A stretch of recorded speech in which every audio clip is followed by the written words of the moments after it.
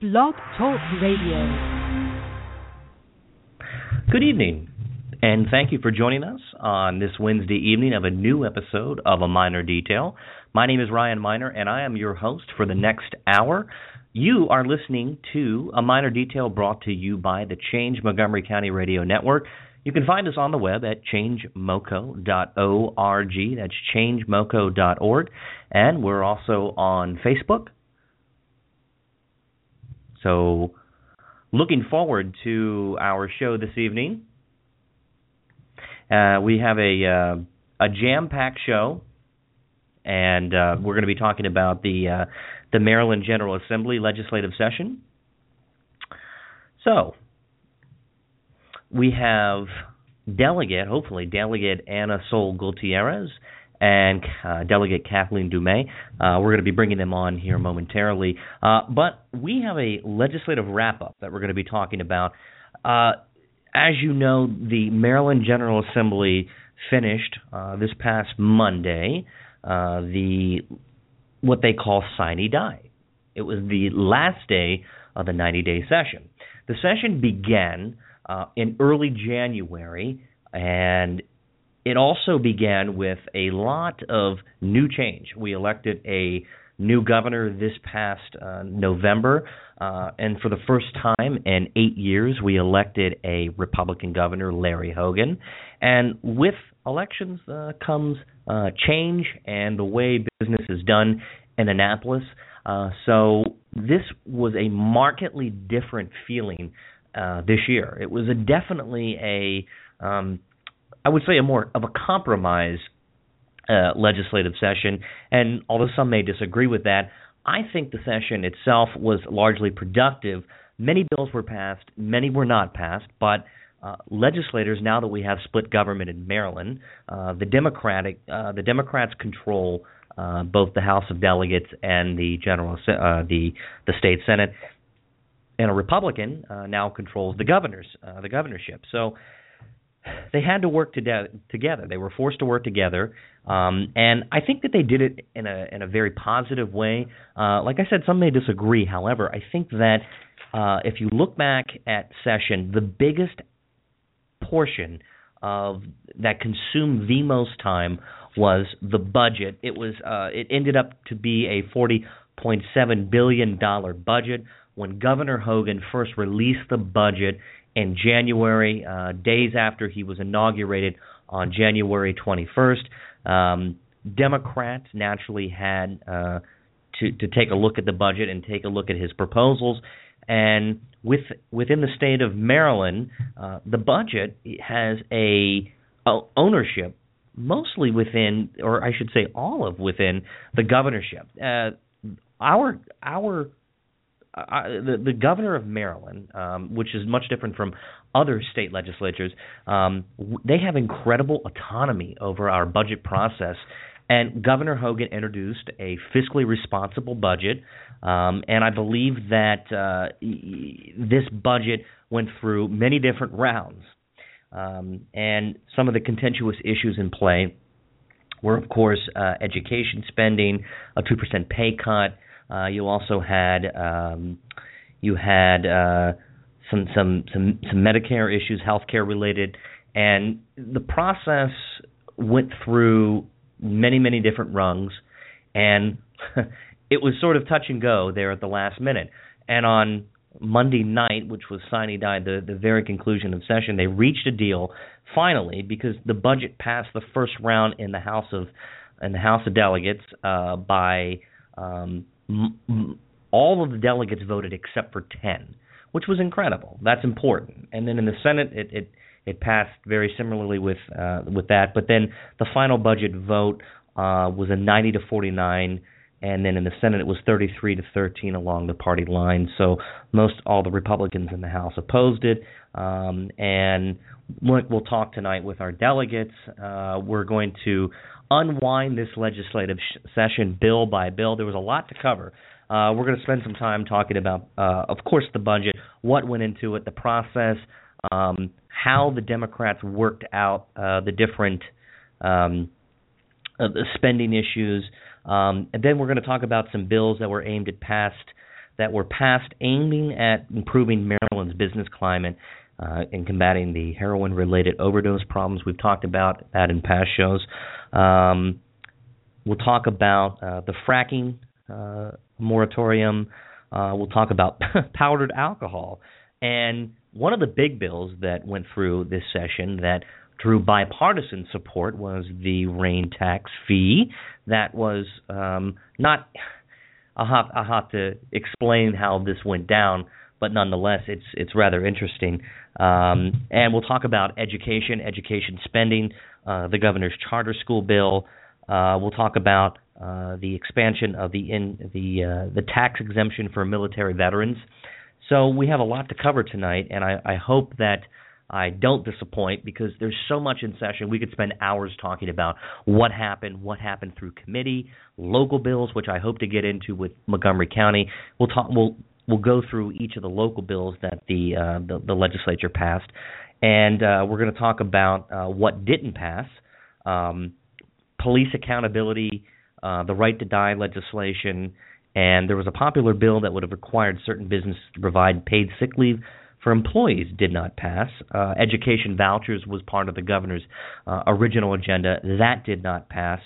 Yesterday, the governor, along with Senate President Mike Miller and Speaker Mike Bush, they joined together to sign about 121 bills, which is a lot. And there was the pomp and circumstance, so we're going to see what happens. So I'm just waiting for some of our delegates from Montgomery County to call in. I'm hoping that they do.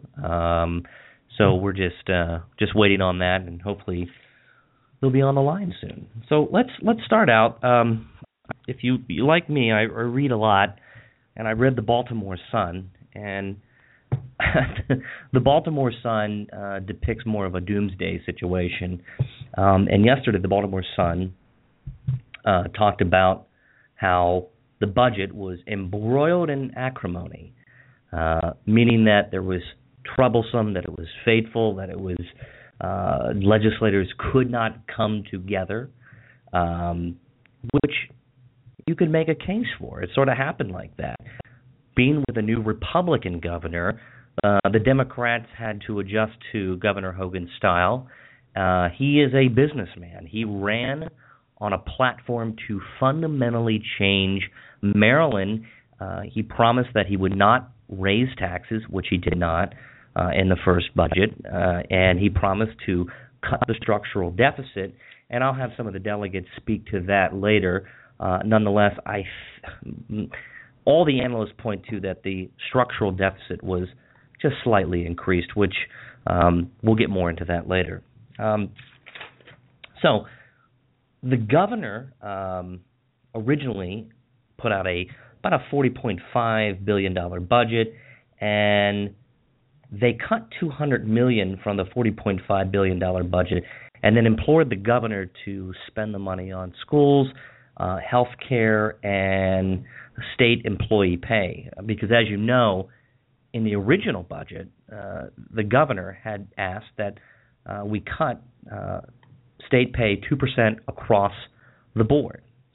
And look, the governor came out during a press conference. I was in Annapolis, so we went down on Sunday, or I should say Monday afternoon.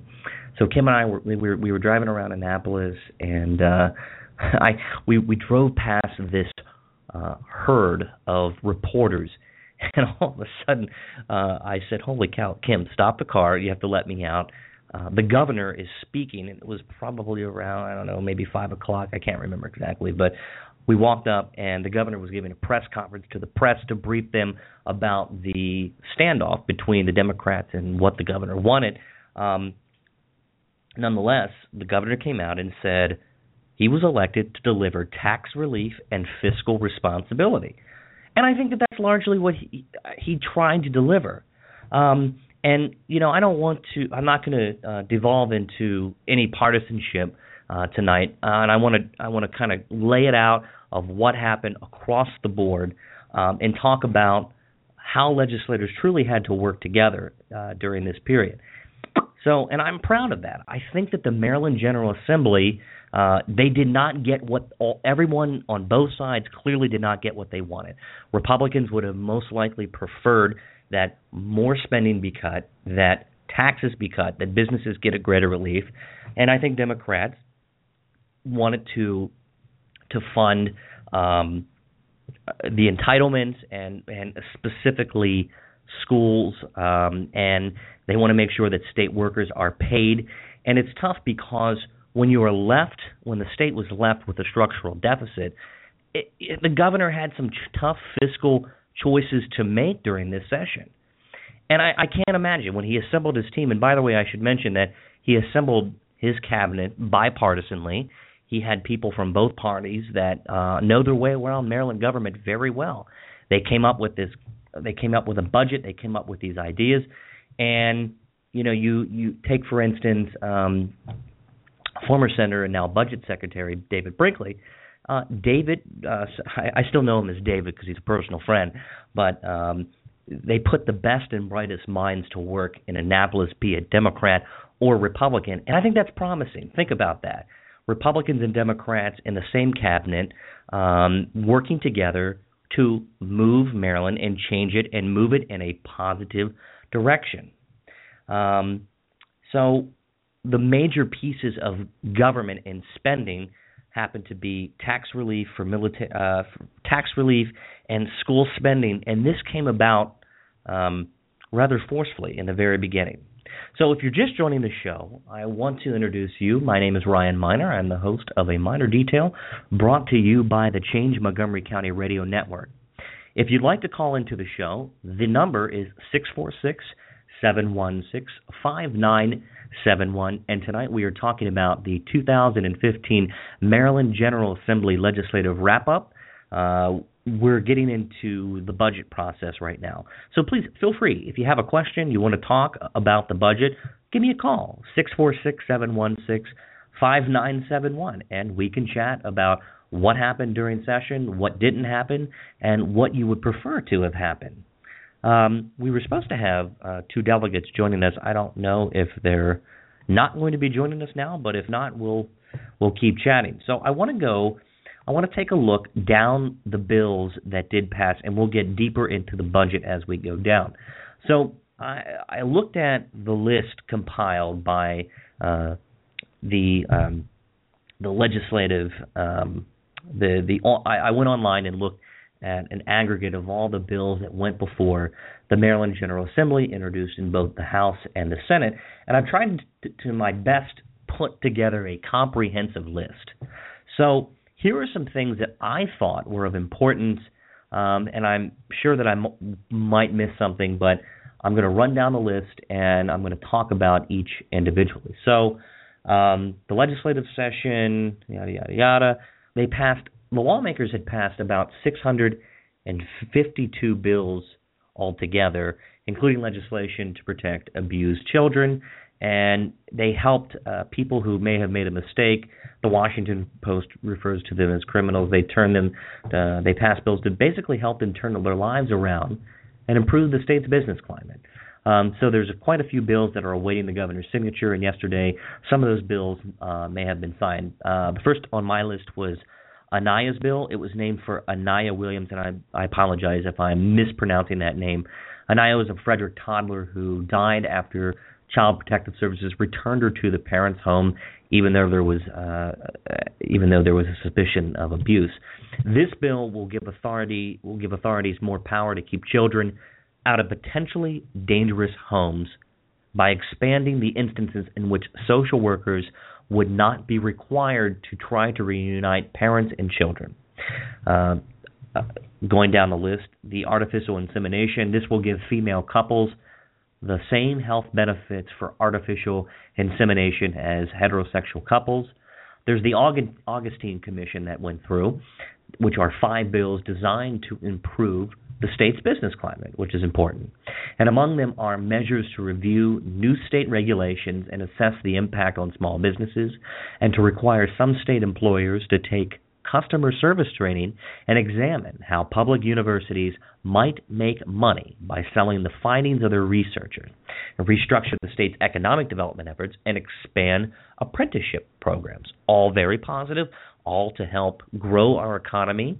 And they were packaged, this piece of legislation was packaged together. It's referred to by the name of a commission led by retired Lockheed Martin chief executive Norman Augustine, and which was studied the state that's basically saying what is holding us back is going to ask a lot of important questions.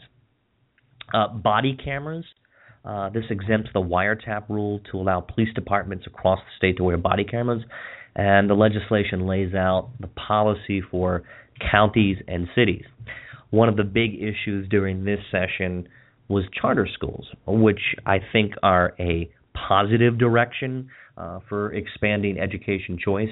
Governor Hogan, he wanted massive reform of charter school laws, but instead he got small changes, and most of the legislators will agree that what was put in Governor Hogan's original bill was largely watered down. The governor, he received small changes that will allow charters to have a say on who attends the school, and it will permit some charters to be exempt from specific requirements about scheduling, curriculum, and professional development. So we have as well, we got a lot of bills, my goodness. One of the controversial, provocative issues touched upon during this legislative session was voting rights for ex-felons. So what this bill does, it will provide voting rights for an estimated 40,000 ex-felons who are on probation or parole. And the state of Maryland will now join the district and 13 states, including Pennsylvania and Rhode Island, where former felons can vote after they are released from prison, meaning that they will not have to serve out some type of punitive probation, or they won't have to serve out their entire parole before they're allowed to again vote. So that means as soon as they are released from jail or incarceration, their voting rights will be immediately restored, and definitely a point of contention among some Democrats and Republicans, especially on the Judiciary Committee. So we'll talk a little bit about that in depth. We've been lucky. We've had Delegate Brett Wilson, who have joined us to talk about some second chance bills.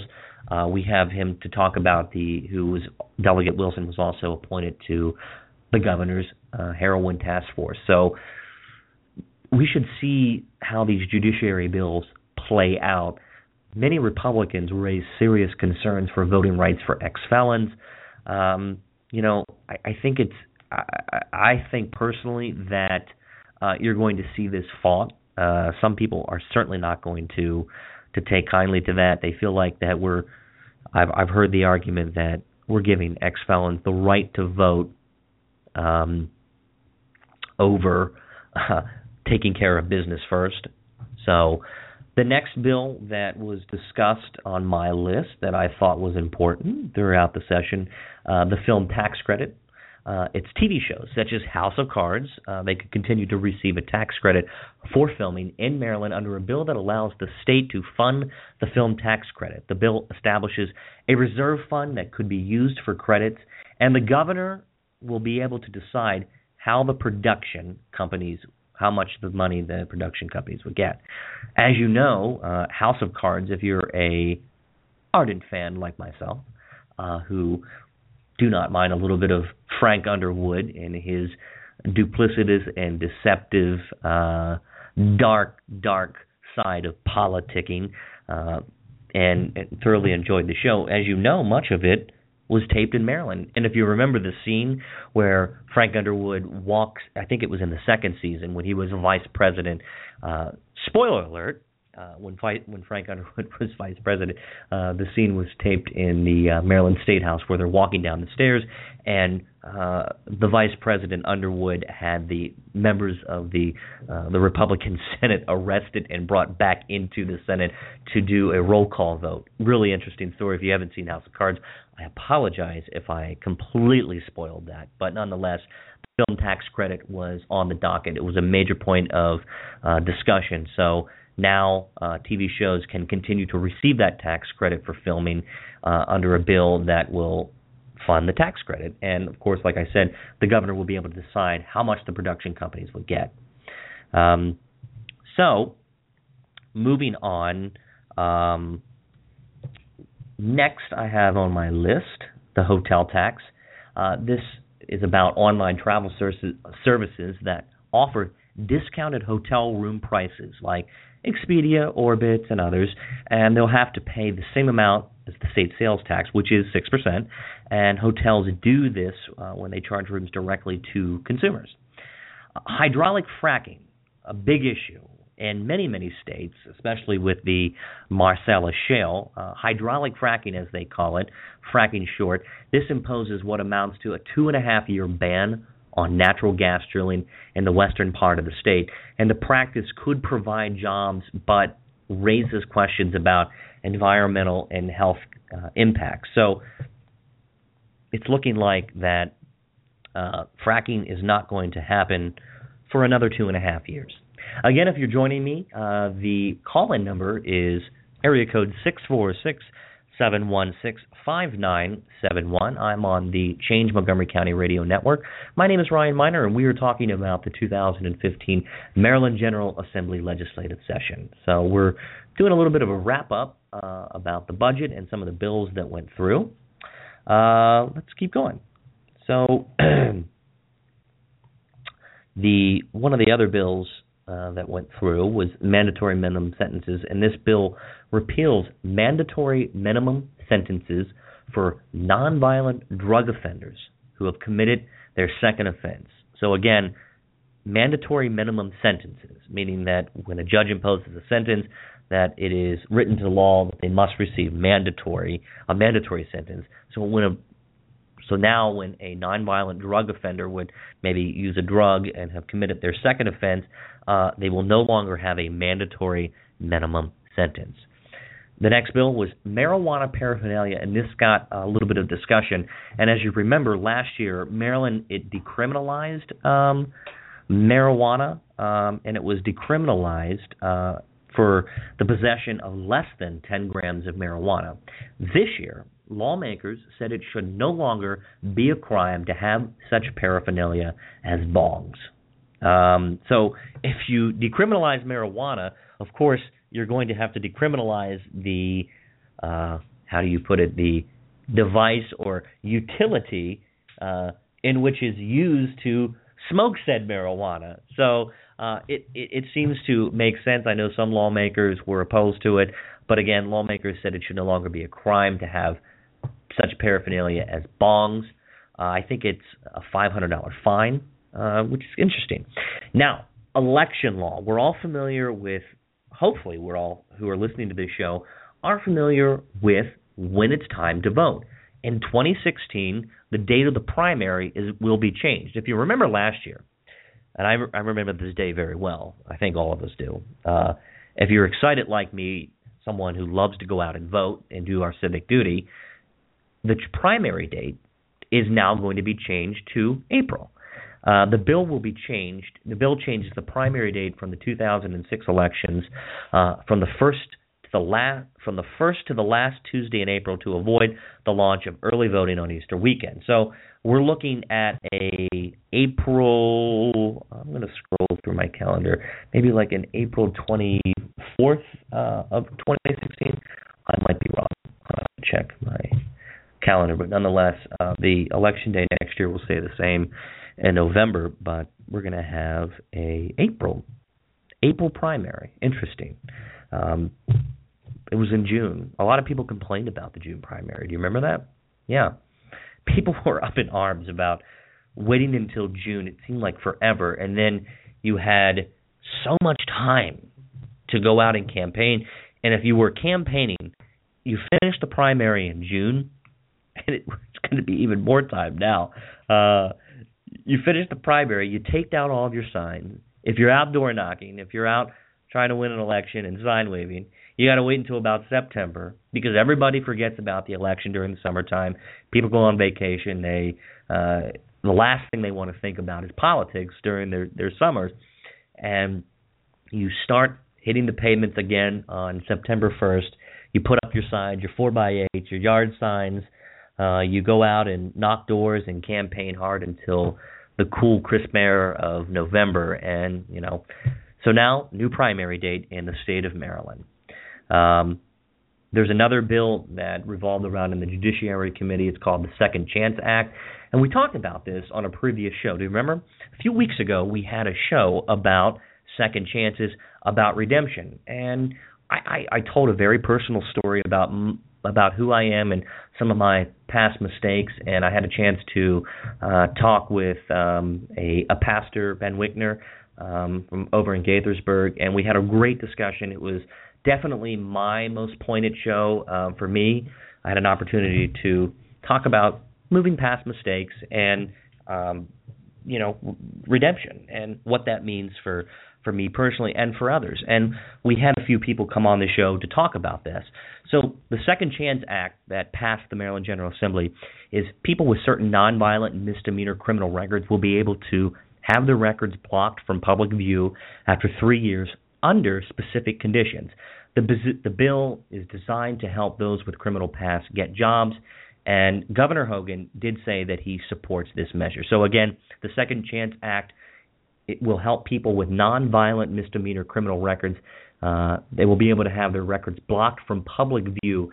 And when they say public view, I'm assuming that it's the Maryland Judiciary Case Search, which if you click in, if you go online, you can find pretty much any case, or if you put in someone's name and something comes up, it depending on what it is, and we never want to judge, but if you see something, then sometimes it can affect employment, and people don't always know the full story, and sometimes employers, and within their rights not to ask, but it can hurt people with employment. So the Second Chance Act. Next on my list, speed limits. How many of us drive too fast? Just kidding. No, we all go the speed limit in Montgomery County, especially on 270.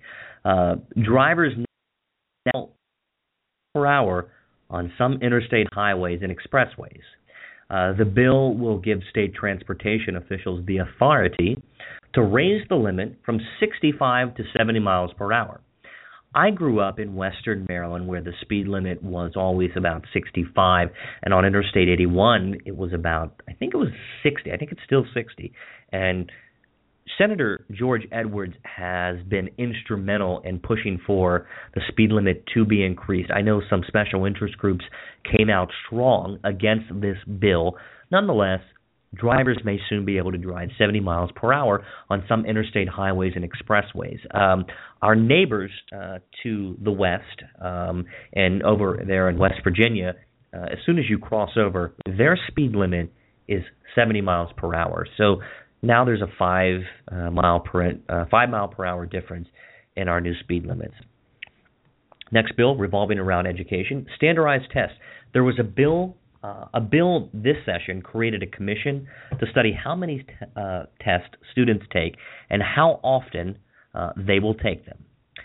Again, if you're just joining me now, our call-in number is 646-716-5971. Don't be shy. We can talk about the Maryland General Assembly. I'll patch you right in, and we'll have a discussion about what happened during the Maryland General Assembly legislative session.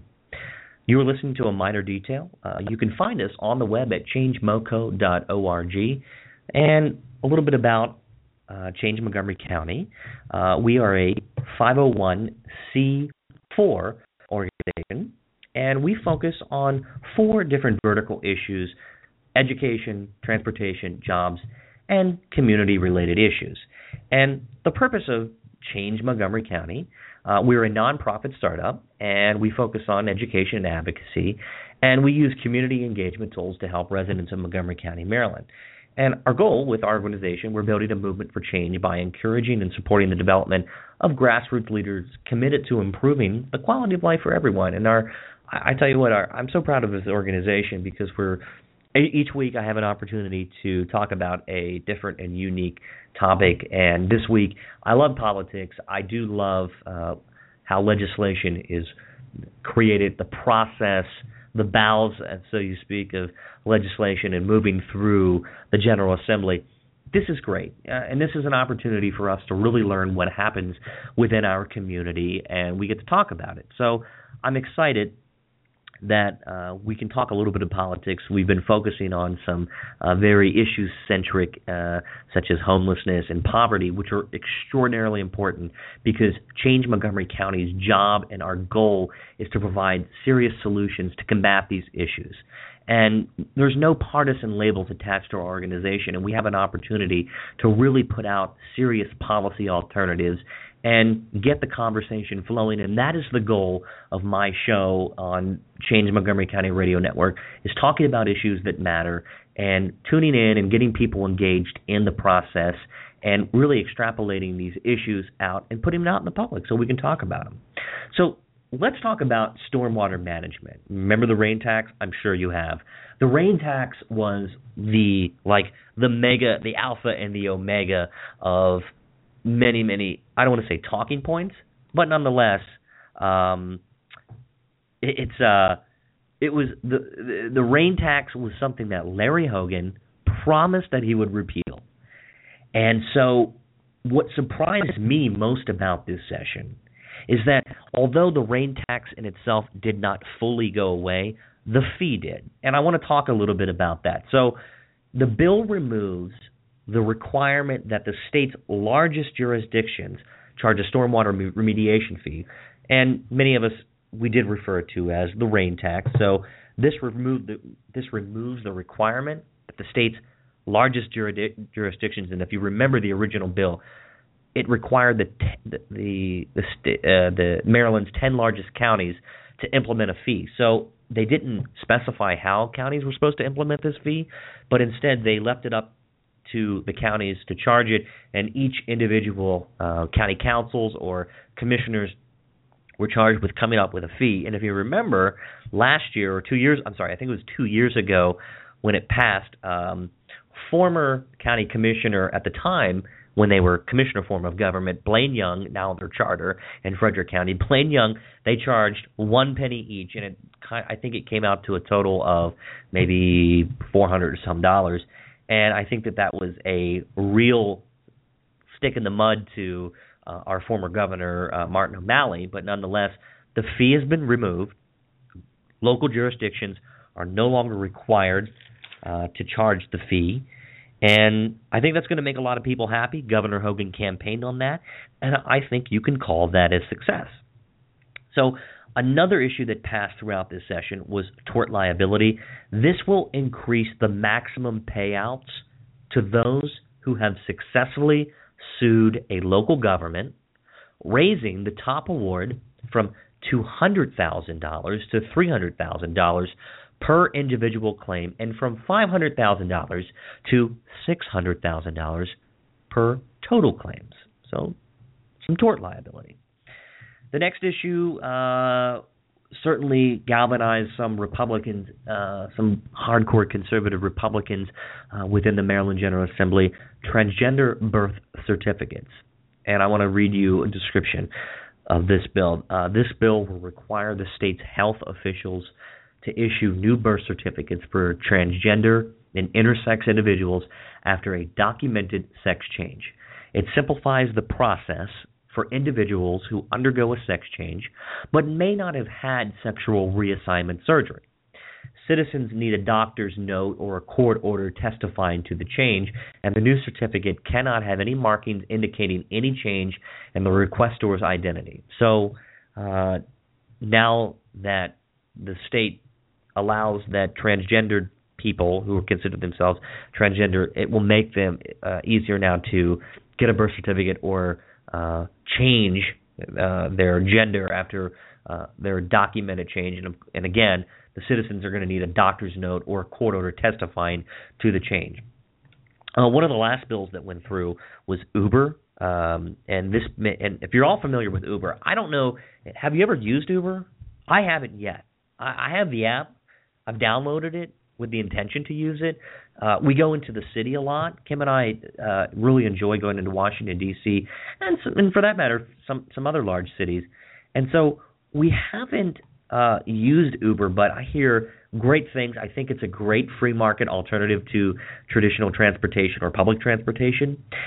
But there's been much discussion about how to regulate Uber, how the state's going to work with Uber drivers and the company itself. And if you haven't followed it, I would just encourage you to research Uber. It's a fascinating business model, and I think more of these free market ideas are really going to take off in the next 5 years. But anyway, the Maryland General Assembly, it's going to make Uber or Lyft and other ride-hailing booking services legal in Maryland shortly after the district in Virginia approved the frameworks for the app-based car services. The legislation also sets rules related to insurance coverage and requires the companies to conduct criminal background checks on drivers. So Uber in Maryland coming soon to an app near you. Have you used Uber? I don't know. Call me. Tell me about it. If you used Uber, give me a call, 646-716-5971, and we can talk about that. So I did a little comprehensive search and about some of the bills that went through. There's something called the travel site sales tax, and basically what this is, third-party travel websites will nil. I just discussed this earlier. These third-party travel websites, like say Expedia, Orbitz, whatnot, they're going to have to pay all the state's 6% sales tax. That's been a point of contention for some time now, and this will now close that gap of what supporters of the bill call a loophole. But now some opponents now say that it's a new tax. Earlier we talked about the marijuana paraphernalia. So people that smoke marijuana use a device like pipes. Now these pipes or bongs or whatnot, they're going to be decriminalized. And smoking marijuana in public would also become a civil offense. Let me repeat that. Smoking marijuana in public also will become a civil offense, punishable by a fine of up to $500. Another bill that went through was called based around false claims. Have you heard about whistleblowers, people in government, the Edward Snowdens? Whistleblowers with knowledge of fraud against state and local governments could receive an award if they come forward with information and the government recoups money as a result. So if you're a whistleblower and you have some mega groundbreaking, earth-shattering news that you have about government or against the state or even your local government, you could now receive an award if you come forward with information and the government collects money as a result of your whistleblowing. We talked earlier in the very beginning, there was an incident in Frederick with an infant death, and what this bill does, it adds protections, and these protections would be in place to prevent foster care children from being returned to abusive biological parents. So this would give social service agencies the ability to keep children in foster care if there is severe abuse or maybe, I don't know, it could be many, many different factors here. But if there's severe abuse by the biological parents or parents, this is going to protect them. So a lot of bills. Oh, primary date next year. Let me clarify. Maryland's primary in the presidential election year in 2016 will be moved to the last Tuesday in April, making it April 26th of next year. So come out and vote. Make sure you're registered to vote. That's so important for the mission of Change Montgomery County. We want as many people to go out and get if you're not registered, go out, tell a friend, bring people to the polls, bring people. We can get you at Change Montgomery County. We can get you voter registration forms. You can contact us at any time, and we're happy to go out and get you registered. That is important. It's your civic duty. There was another interesting bill that passed based upon hit-and-run alerts. The state would now create an alert program to find missing drivers in hit-and-run accidents that result in serious injury. So there's another bill based upon corrections and reinvestment.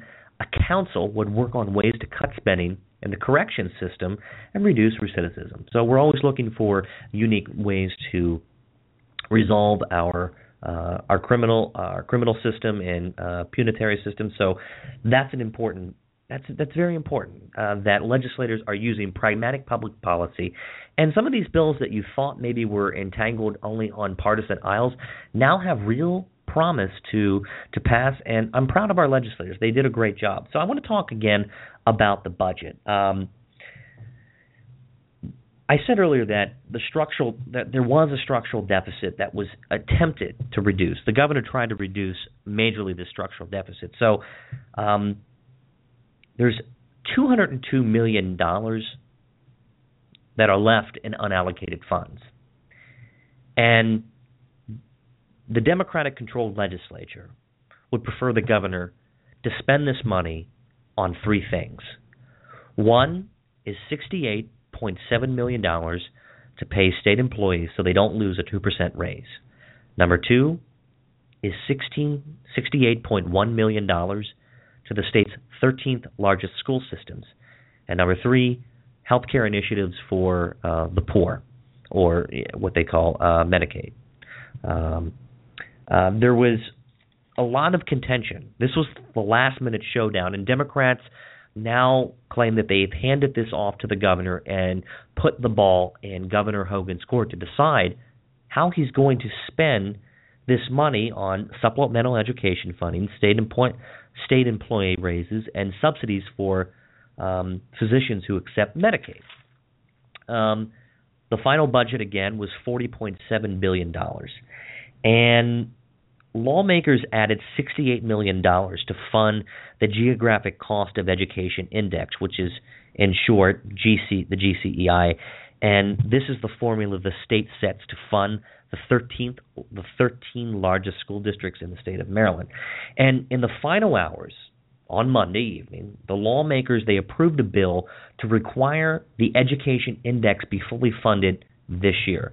And Mike Miller, the longest serving Senate president out of any state of Maryland. I mean, he's been there for a long time, Democrat from Calvert County, very recognizable guy. If you ever see Mike Miller, he kind of reminds you of someone from like the Revolutionary period. His hair, it's white. He's a distinguished-looking gentleman, very Maryland, and it's often Mike Miller is often referred to as the most powerful man in Maryland and the man behind the curtain of running Maryland politics. And I've had an opportunity to meet Mike Miller on several different occasions, and he's really a nice guy. And I think he truly believes in Maryland. His best interests are Maryland, and I think that he is really pushing hard for bipartisanship.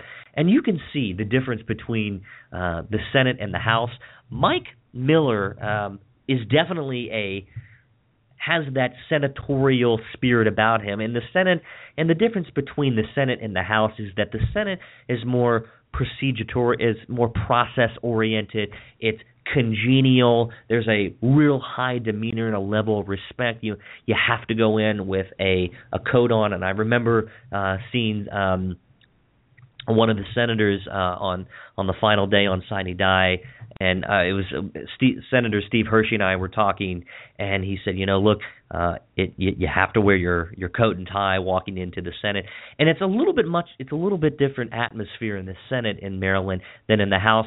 The House is where the dirt meets the pavement and the rubber meets the road, and a lot of the delegates are there to fight the cause and government closest to the people, and it's much more rough and tumble where delegates can get up and make these stirring and cinematic floor speeches, and they can really talk about the the gravel, the dirt beneath the politics, and it's rough and tumble. And if you ever seen a floor speech in the House, it's markedly different than what you would see in the Senate. And it's just fascinating to watch how when senators, when they come over from the House side, how their attitude changes so much, and it's just fascinating to watch.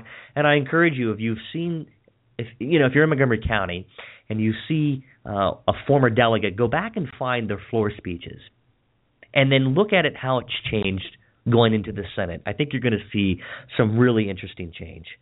So back to Hogan's budget, he set a supplemental budget restoring $75 million in an extra payment into the pension system. And Maryland, it's no secret, Maryland's pension system, it needs some work. It's at stake right now. And Governor Hogan wants to spend $75 million to ensure that the pensions of many, many state workers will survive. And Democrats many of the Democrats in the legislature have worked to reduce the pension system. And, that's not a partisan thing. That's what newspapers are reporting. So that's not Ryan Miner saying that. I'm just reporting some of what I've read. Governor Hogan is doing some press conferences, and he's calling the added budget changes. He's saying that they're irresponsible. And he's saying that the fenced-off money is not going to be spent on anything other than fixing budget gaps. Again, Governor Hogan ran on the promise to fix Maryland's structural deficit.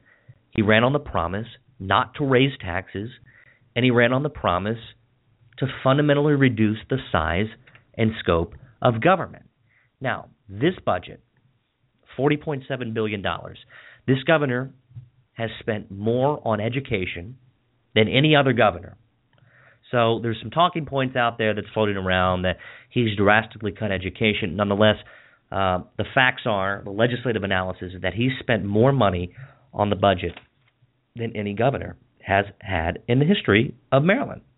The governor is now saying that he's going to have to review the budget and see how much money we have to spend and what. As you can imagine, there's many special interest groups. Sean Johnson of Maryland's largest teachers union said that overall this budget does not provide the fiscal discipline that Maryland does. I'm sorry, he did not say that. My apologies. I'm reading a different quote. I have my notes in front of me, and they're all kind of bunched together. Nonetheless, the teachers union is saying that Governor Hogan must spend the money on teachers, and they're saying that if he doesn't spend the $68 million that's in the unallocated funds, that teachers could lose their jobs, and our classrooms could suffer, our capital improvements can suffer. And I know that many of the school districts expected this extra money, and my thoughts are that Governor Hogan is unlikely to budge. And I think that as someone who was just elected, I think Governor Hogan is a man who is going to stick to his principles. I want to talk a little bit about, there's a few education bills that passed and did not pass. So there was HB 389 and the crossover file bill in the Senate, SB 455, was a mandate to start the school year after Labor Day. And look, this died in committee. The governor did support it. He and our comptroller, Peter Francho, talked at length before session and grouped together and really went on the stump to support moving the start day of Maryland Public Schools into Labor Day. And many of our local school boards really pushed back on this bill because they thought that it would reduce their local autonomy and instead the state would control it. So that died in committee, and Peter Francho was quoted as saying that he may urge the governor to use an executive order to stop that. Now, schools start at different times, and I know when I went to school, I started in late August, but they're using this bill in an attempt to continue to drive home economic activity in Maryland during the summer months. And I know many people disagree with this bill on the premise that it will reduce the local school districts from having the power to set their school calendar. And school districts like Frederick, I know Brad Young, who is the president of their school board, said that he's concerned especially with the time that students start being pushed back that much that they will not have the time for state-mandated testing. Another school bill, education bill, was SB 595, which was the Public Charter School Improvement Act of 2015. This was passed, like I said earlier, but with significant changes. The governor wanted to ensure that teachers, in his original bill, that teachers would not have to be state certified in public schools, but this was drastically cut back, which is not the case. And as you remember, the governor originally tried to push for education vouchers. That, however, did not pass. There was HB 452 and SB 497, which was a commission to review Maryland's use of assessment and testing in public schools. This was an interesting bill because it was a bipartisan effort in both the Maryland State Teachers Education Association and many of the local county teacher associations have often fought against the state-mandated testings, and they believe that our students are largely over-tested. And I think if you look at the partisanship of this bill, you must remember that Republicans and Democrats both have somewhat similar views in testing as it relates to education. So this bill was passed, and now a commission to review Maryland's use of assessments and testing in public schools, especially with Common Core being implemented in Maryland schools. Parents and PTAs and many education organizations are deeply concerned by the amount of testing that students have. I know, look, Kim and I, we have two kids. They're 8 and 11. They go to elementary school in Montgomery County, right down the road from us, and they have fantastic teachers. They have a great administration. And look, Montgomery County public schools are some of the best schools in the nation. We are truly blessed in Montgomery County to have excellent schools. And it's no doubt that parents are concerned by the amount of stress that these increased testing schedules have placed on their children. And I know that many legislators heard the concerns of parents, and so that's why this commission is going to be used. And again, if you want to look this bill up, it's HB 452 and SB 497. There was also SB 672, which was the Student Diabetes Management Program. This did fail in the House. And then there was SB 183, and it requires the GCEI funds to be distributed. In Montgomery County, let's talk some local bills in Montgomery County. There was 20 local bills that were pushed forth by our legislators. And there was a bill, and if you remember this is an interesting story. There was a bill that was submitted to increase the power of the student school board member. And this suffered, I think, its final death, and it might be reintroduced next year, but it suffered its death in the final hours. Senator Cheryl Kagan, a Democrat, Rockville, had introduced this bill, and this would place additional voting power in the hands of our student representative to the board of education in Montgomery County, that would give the student representative increased power. And if you remember, Senator Frosch, former Senator Frosch, now Attorney General Brian Frosch, he really campaigned against this bill. And his argument was that by placing the additional voting powers in the hands of a 17 or 18-year-old with budgets and collective bargaining and finance and formulas, that it could subject our student member of the board, who is unelected and appointed, to serious political pressures, and it may be difficult for them to navigate that. And that's obviously up for the debate, but nonetheless, all 24 members of Montgomery County's delegation voted in favor of the bill to increase the power of the student school board member to receive more positions to vote on, or more authority to vote on some of the issues that come before the board, maybe the superintendent's contract and collective bargaining. And if you think about it, that's a major responsibility for a student representative to the board. This bill, it cleared the House in March by a 125-10 margin. The student member of the Montgomery County School Board, they already have the power to vote on the superintendent's contract absent additional legislation, but this bill would have increased the powers. Now, I look for this bill to be reintroduced next session, and given that all 24 members of the Montgomery County delegation voted in favor of this, I think you're going to see it tweaked a little bit, but I think it will be reintroduced. It failed largely because Senator Michael Huff of Frederick County raised objections during the final hour, and it just ran out the clock. They did not have enough time to pass this bill.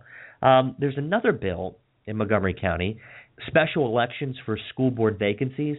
This cleared the this bill was submitted by Delegate Ann Carr of Montgomery County, and this cleared the House by a vote of I think it was 140-0, and there was some cost concerns. And with every bill that is put forth in the Maryland General Assembly, there's a fiscal policy note attached, which examines the cost-benefit breakdown and basically what it's going to cost for taxpayers. And there was a $1.3 million cost. So if a school board vacancy occurs in Montgomery County, this bill requested that it be filled. So it was submitted, looking at from the Senate side, there was a 5-3 vote, and from the Senate delegation, and Senators King, Kagan, and Feldman opposed the bill.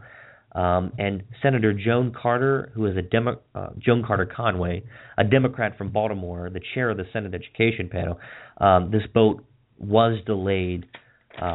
So we will see it, and there's several bills that you can find on a website from several local bills by Montgomery County, and the website is www.montgomerycountydelegation.com, and these bills you can find are on the website, and I'm looking down now, and we only have a few minutes left of the show. So some of the bills that passed were the Montgomery County, it was the free play pinball machines, HB 82. This passed the Senate on the third reading, and the House of Delegates also passed this bill. It repealed these restrictions on pinball machines. Then there was the Montgomery County bill, of course, the student member bill, and if you want to reference this, that was HB 86. Then there was an alcoholic beverages bill, which authorized wine auction permits and was requested by the chair on behalf of the Montgomery County government. And then I'm just scrolling down here. There were several alcoholic beverage bills, interestingly enough.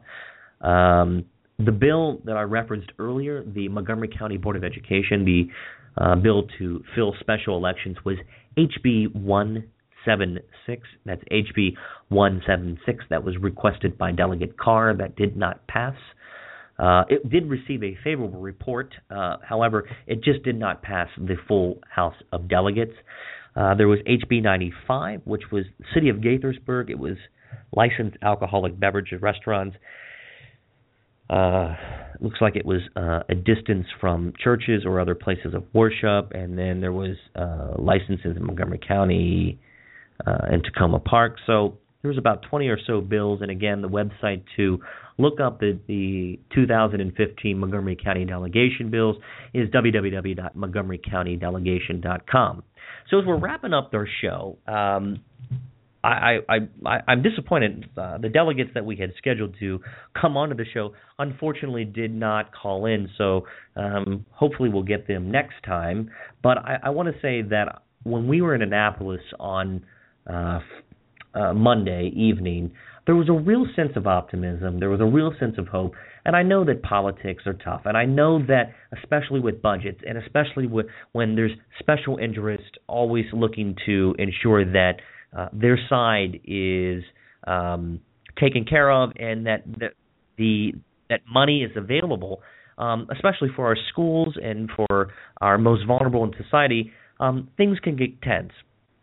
But Mike Miller, our Senate president, was quoted as saying that with Governor Hogan's leadership, that many of these bills did pass. And I think Governor Hogan, during his first session, he will learn the process as he moves forward in his governorship. And I believe that next session, our legislature will likely work stronger and be able to bind their relationships more thoroughly coming up. And I think that that's an important step. Compromise means that not every side gets what they want. And that's just how government works. You must compromise. We must work together. Democrats and Republicans can champion smart, pragmatic legislation that will affect our schools, our society, and give people a real opportunity to do business in Maryland. And there's nothing partisan about that. So I want to say congratulations on a successful 2015 legislative session. Congratulations to Governor Hogan. Congratulations to the Democratic-controlled legislature, and all the best moving forward. My name is Ryan Miner. You are listening to Change Montgomery County Radio Network. This is a minor detail, and I want to thank you for allowing me to indulge you for the last hour. Thank you. Have a great evening. God bless. Goodbye.